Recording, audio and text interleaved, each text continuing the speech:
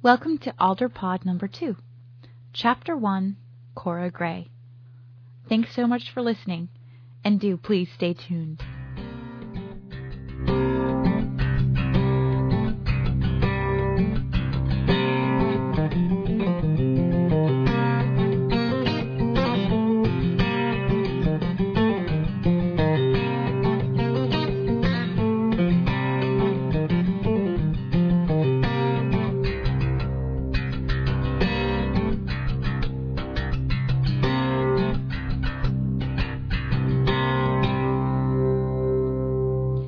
Cora Gray squinted over the top of the gun.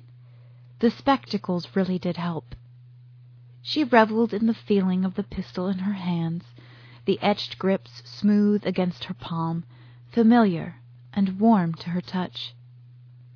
It was a particularly difficult shot from this distance, and she knew Jack was just testing her. A cool breeze swept down from the north, picking up her skirt slightly and ruffling the curls atop her head. Her breath stilled, and she concentrated on the bottle out on the distant fence post. She thought she could see right through the green glass to the rolling prairie on the other side. There was nothing for miles that way, but behind her the brown wood buildings of Vell rose in neat succession. The inn, the tavern, the blacksmith shop, the baker, the butchery, and, of course, the trim dwellings of the 300-odd souls that called it home. Sometimes folks gathered to watch her shoot, especially the children, when there wasn't much better to do. But it was spring, and tonight was the last night of Blossom Days, celebrating the blooms on the prairie cactuses and the coming of the growing season. So most of the folk in Vell were adorning their homes and houses with flowers and garlands, and taking the extra time to dress their best. The alderman, Cora's father included, had been sent off to moot, which had been somewhat unexpected. Typically, Alistair Gray accompanied his daughter out to the shooting range with Jack, the blacksmith, and his son, Brick. But today Cora had her maid instead, a quiet girl named Jem. Cora waited just a second more to settle her shoulders a bit. Then she squeezed the trigger. The recoil of the pistol swiftly passed up her arm, and the sharp report were simultaneously. She kept her eyes locked down range, watching the spray of green glass span up and out, the sparkling fragments twinkling in the sun, and then disappearing into the tall grass. "Look at that," Jack said, slapping his hand on his chest. He was a big man, the smith, and looked the part. He had a bushy black beard and a pair of cool gray eyes. "And at 100 paces, too. Brickley boy, I'd say she's a better shot than you." The blacksmith continued to laugh, much to the consternation of his son. Brick was a few years older than Cora, an average height for an 18-year-old. His broad, powerful shoulders echoed those of his father, and he carried himself much more surely than his fellows. He had grown up in his father's smithy, and had worked with hammer and anvil for most of his life. Cora glanced over at him, but her smile melted to see his expression. His gray eyes were narrowed at the post on which the bottle had stood, and his arms were across his chest. But even in his moody state, he was still quite handsome, at least to Cora. To most, one glance gave away his underclass roots immediately, what with all the dark hair and smudges on his face. But he had a sharpness of feature many of the alder-class boys didn't have, a strength that was visible not just in the thick black brows and angled jaw, but also in his movements. Strictly speaking, Cora shouldn't have associated herself with the blacksmith and his boy, but the caste laws were a little more lax in the territories than they could have been in Queensland. Denna, Cora's younger sister, constantly scolded her for her deliberate disregard of common class lines. Purely inappropriate, Denna called it. But Cora had always thought that the delineation between classes was just silly. She enjoyed the company of Brick and Jack more than just about any of the stuffed shirts in town. One of Denna's favorites, Dason, Alderman Lester's son, was a brute and a prig. Cora would much rather listen to Jack's stories and hear Brick talk about his grandfather's famous guns than associate with that sort. "Well, I doubt I'm better than Brick," Cora said modestly, but taking the moment to curtsy her gratitude. She handed the pistol back to Jack. "But I think I've improved considerably, thanks to Professor's generosity in making these spectacles for me. Without them I'd be just as likely to shoot one of you." "I'd say," Brick agreed, the envy in his sarcasm impossible to miss. "I wasn't that bad when I started," Cora replied. "Was I?" Jack chuckled. "You can't be good at something you ain't never done from the start, but I'd say you've improved quicker than some full-grown men I've seen before." "You think so?" Cora asked, writing her specs with her thumb. The one thing she didn't like about them, besides giving her a rather owlish appearance, was the fact they continually slid down her nose. "I think you've got a natural eye for it," Jack said, patting Cora on the shoulder. "And Brick thinks so, too, even if he doesn't have the good manners to act like it. He's just jealous because it took him years to get where you've got in just a few months." Brick snorted. "My dad says my mother was a great shot," Cora said. "Do you remember her at all?" The blacksmith looked a bit taken aback, twitching his head slightly at the question. "Oh, yeah, sure. Your ma, she was right good with a gun, come to think of it. Course, when she was round, God bless her soul, I was but an apprentice to my dad, and I can't say I saw much more than the inside of his shop for a few years." "Of course," Cora said, disappointed that her mother had not made more of an impact on Jack, or anyone for that matter. Most people in Vel had little to say about her at all, in fact. Cora's father and mother had arrived from Queensland about 15 years ago, and it was well known that Estelle Vizina had married significantly beneath her, the great household being only minor nobility, and the Vizinas cousins of the Queen. In spite of the overall shortage of girl children, Estelle had miraculously borne 2 girls in the span of 2.5 years, Cora and her sister, but had died in childbirth with her 3rd child. The occurrence was far from uncommon, but that hadn't stopped Cora from seeking details wherever she could.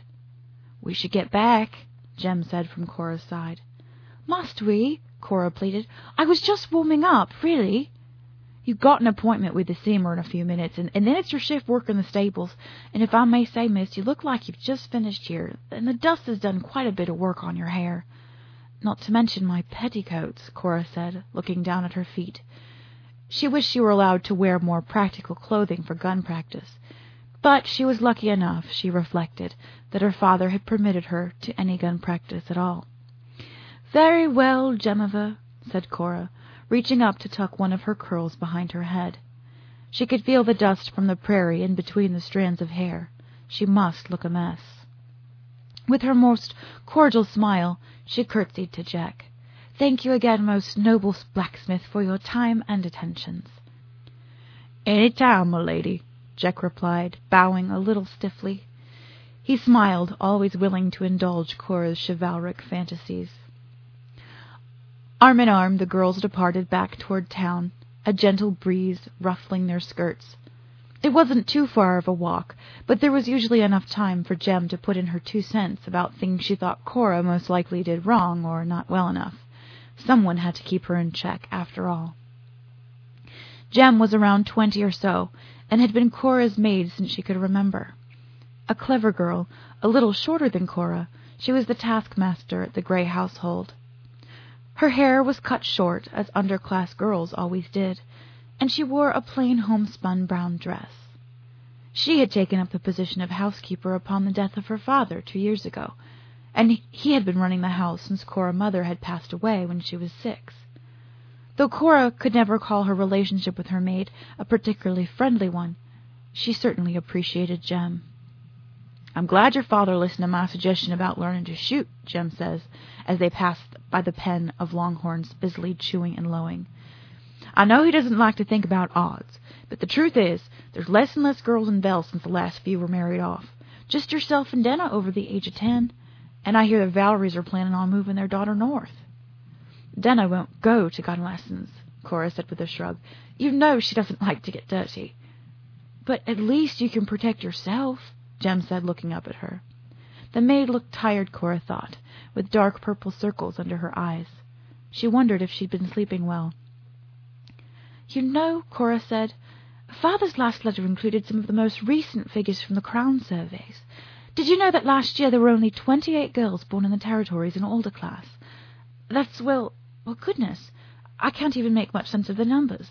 Last year the figures were down to 2 in every 10, but this is much, much less." Girl children had been arriving in fewer and fewer numbers every year. After the Great Collision and the ensuing years of plagues and floods, women were scarce, but back then it had been roughly around 40%. In the following centuries, the numbers had plummeted, and increasingly, women seemed to be falling sterile. That Cora's mother had had 2 girls was considered something of a minor miracle. Some women she knew, like Angeline Cooper in town, had 12 boys before finally refusing another pregnancy. Jem frowned. 28, she said. In all the territories? Did he mention other girls? I mean, those not in older class? No mention, Cora said. But I'm sure when he comes back we can ask him.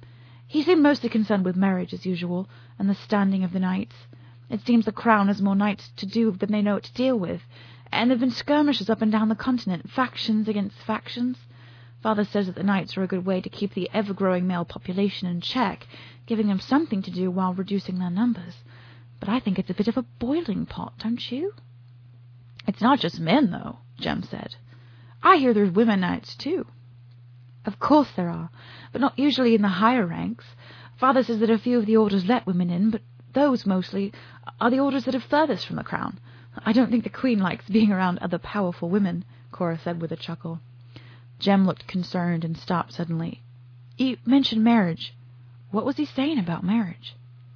Mostly the usual, about how I'm nearly 18 and he needs to start considering sending me away to the academy, but also a bit about the difficulties he faces in trying to find me a match. He wants me to be happy and wishes he could have me marry for love, and so on, Cora said with a sigh. She wished her father didn't possess such a romantic view of her future. She'd known from a young age that her marriage would be strictly an alliance, but love if it so happened. But being practical didn't mean it hurt any less to know she couldn't make her own choice. In a different time, Coralie, her father would say, in a different time you could love any man you chose. But here and now, I'm afraid it's a very different set of rules. If only you had been born a boy, I could have sent you away to be a knight, and I wouldn't have to worry so much. At any rate, Cora said, picking up their pace once again, apparently tensions are running high at court. There's talk about sending territories girls up to Hartley Castle to hold audience with the Queen. Apparently that idea hasn't gone over too well. He wrote all of this in a letter? Jem said, somewhat skeptically. Cora laughed. Mostly, yes. Or, at least, sometimes I can tell by the way he says things, though they look cordial on the outside, that he's really saying the opposite. But I'll ask him when he comes back, which should be in a few weeks. He said Moot this year is terribly dull, with no sign of slowing. And being on the great island, the summer storms are about to begin. He may be delayed. In the meantime, I'm in charge, Jem said. As always, Cora said.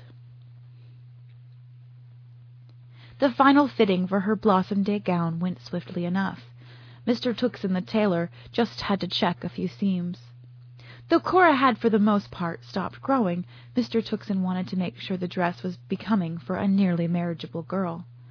Cora was glad for Jem's company, as the tailor had a precariously wandering gaze, and the fitting gave him license to have access to nearly every part of her.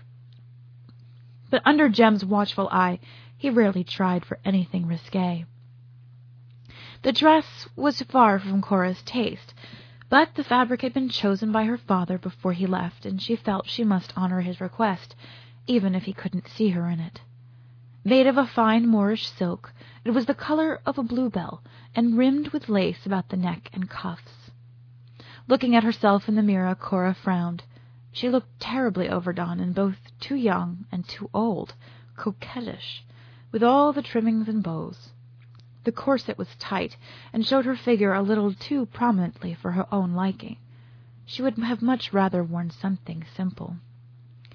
"Jemiver?" Mr. Tuxen said, as Cora emerged from the dressing-room in her dusty petticoats again. You can pick it up within the hour. I'll be happy to make all the necessary alterations." While Jem could do just about anything from repair bad piping in the house to cook a meal for 20, she was notoriously bad with the needle and thread. It was due to her ineptitude, joked Alderman Gray, that Mr. Tuxton stayed in business at all. "And will Denna Lynn be in later for her alteration?" asked the tailor. "Certainly," Jem replied. "I'll bring her by. Currently she's with a tutor, but I'll see to it she's prompt." "Gods be with you, Jemiver, then," chuckled Mr. Tuxton.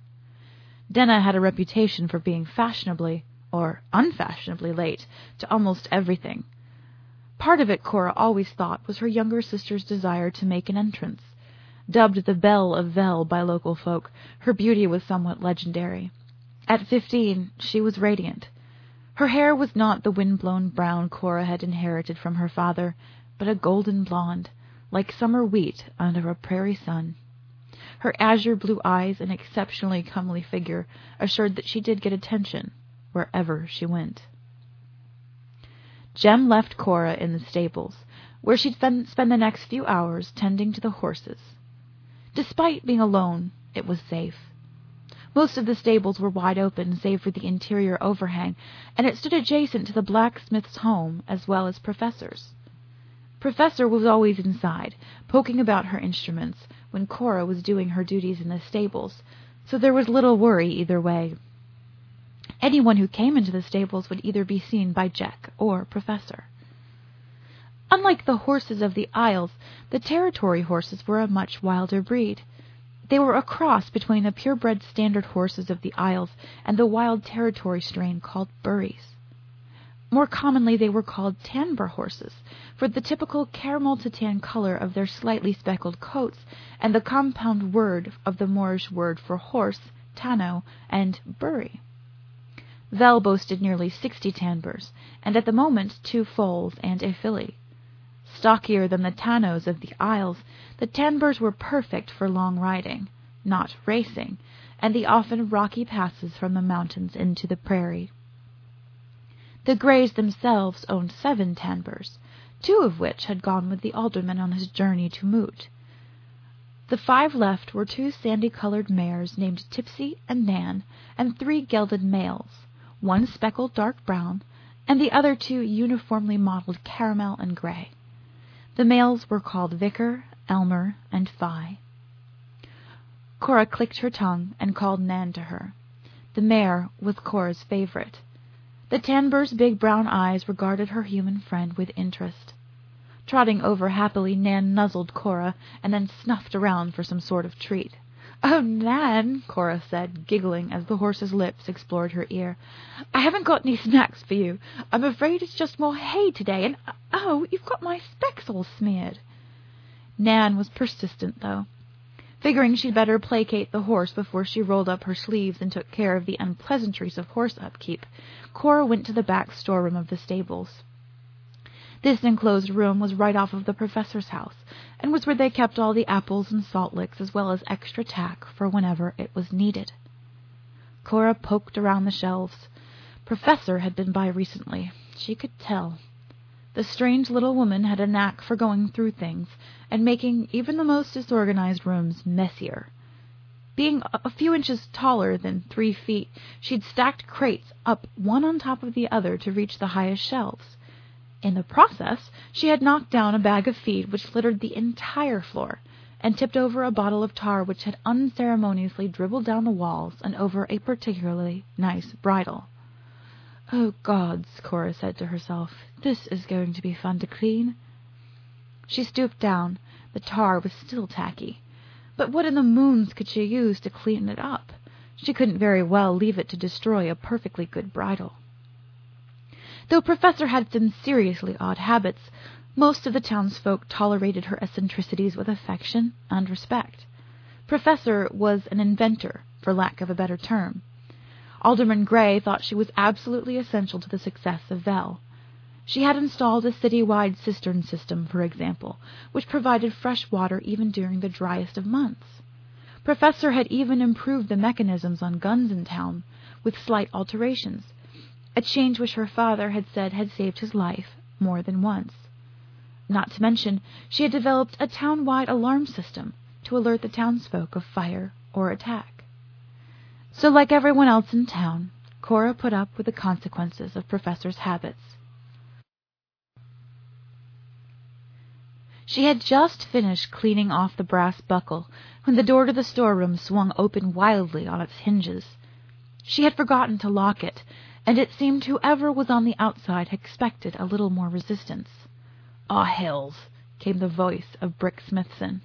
"You couldn't even knock," Cora said, startled to her feet now. She'd managed to drag the tarry bridle all along the front of her dress as she had flinched. Jem would not be happy about those stains. Brick peered around the door, his tanned cheeks tinged with red from embarrassment. He was holding his hand to his mouth, sucking on what must have been a rather painful cut from the door's thin and well-worn latch.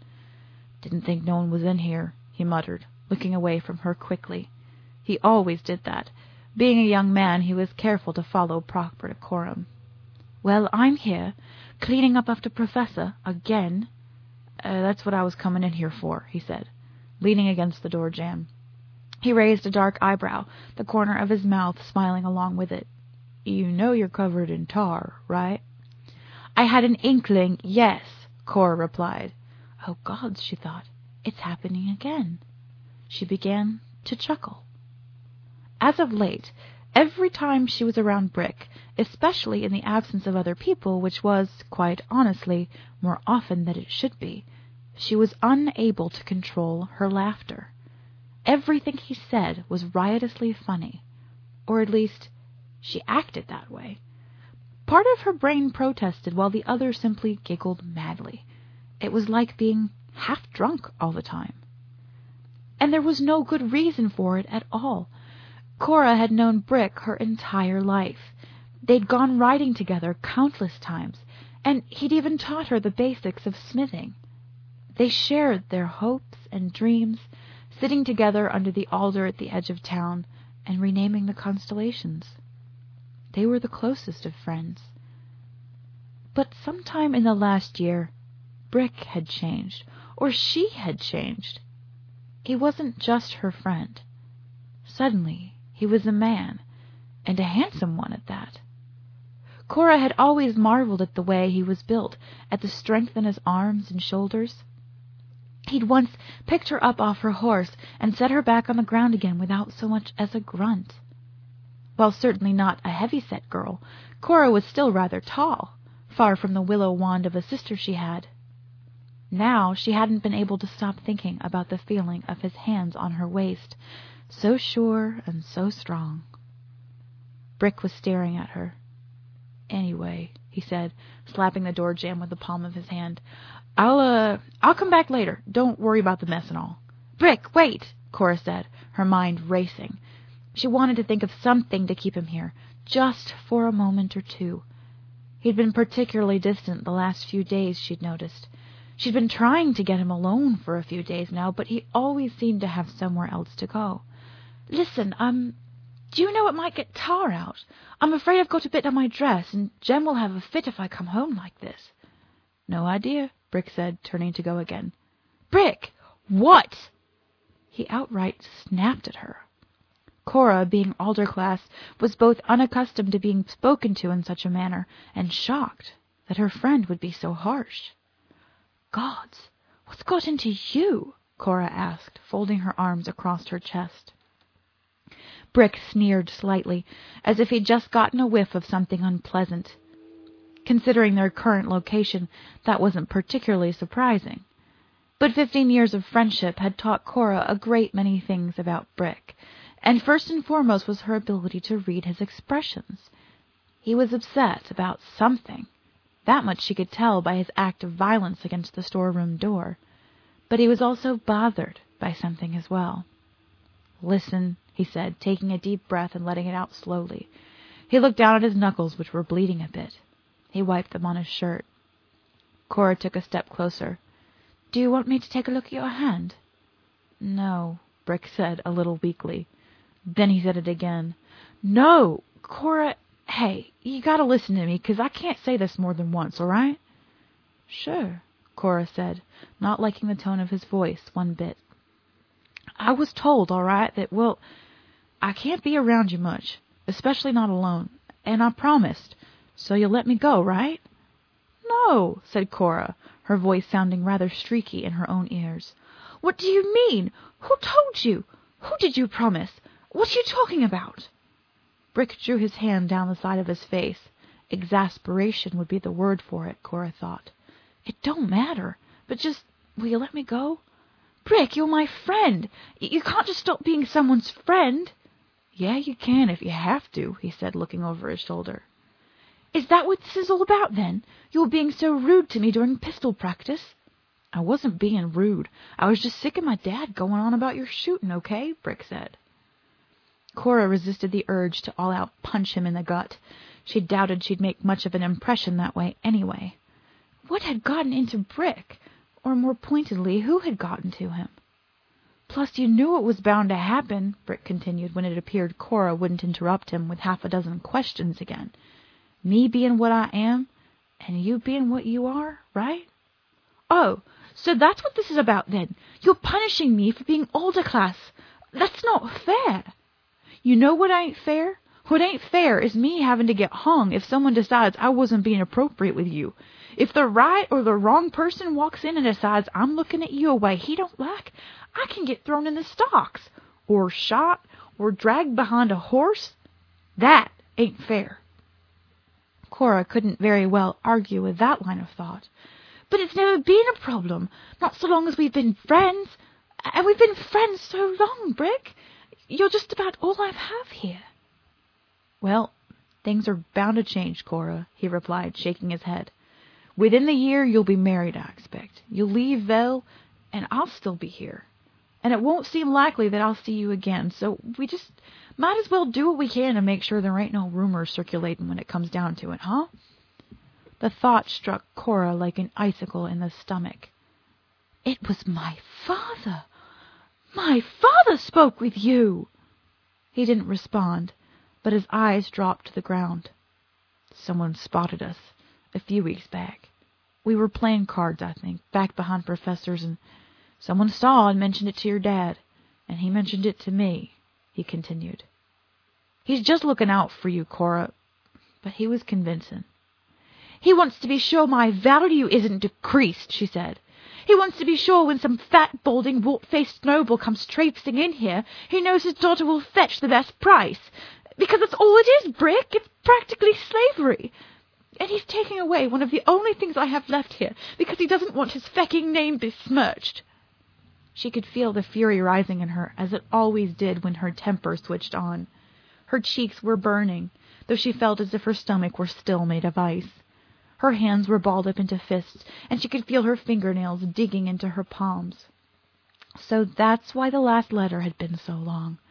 Her father had wanted to reiterate the importance of her place, of her marriage and her future, as a Grey and as part of the royal line. But the fury quickly turned to tears, and she sat down with a puff of petticoats on one of the barrels and buried her head in her hands. How could her father do this? She had only, a few months before she was sent away to the academy? This was Vel, for God's sake, in the middle of nowhere. Who cared if there were a few rumors in town? Gods knew that there were plenty of rumors about Callia Burnham before she left to be married, and she'd married one of the nephews of the Queen. "Oh, Cora," Brick was saying.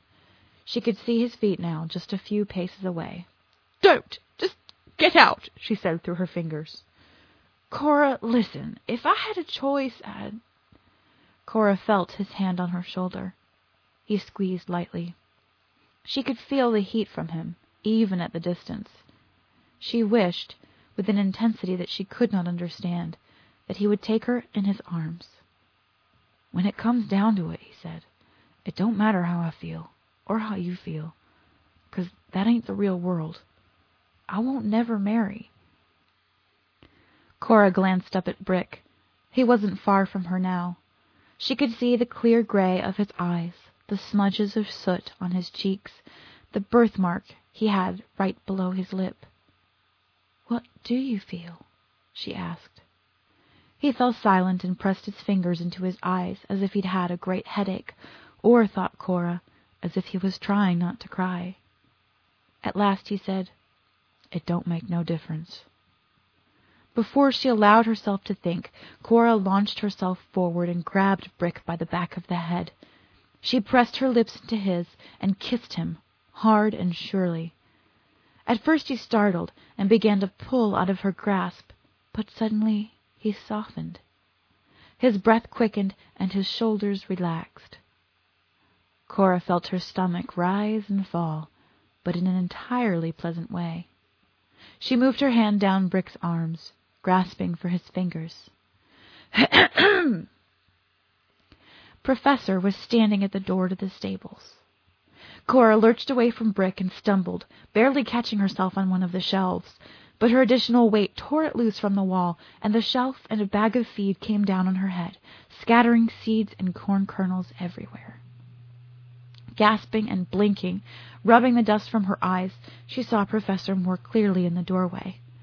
The little woman's face was pinched and red with anger, her spectacles down over her nose.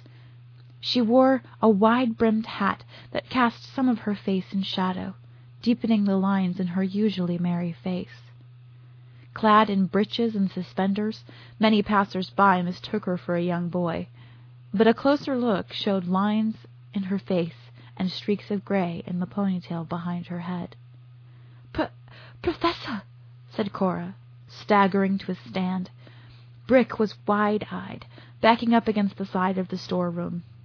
"Brick, get back to my workshop, And Miss Gray, you'd best be getting home.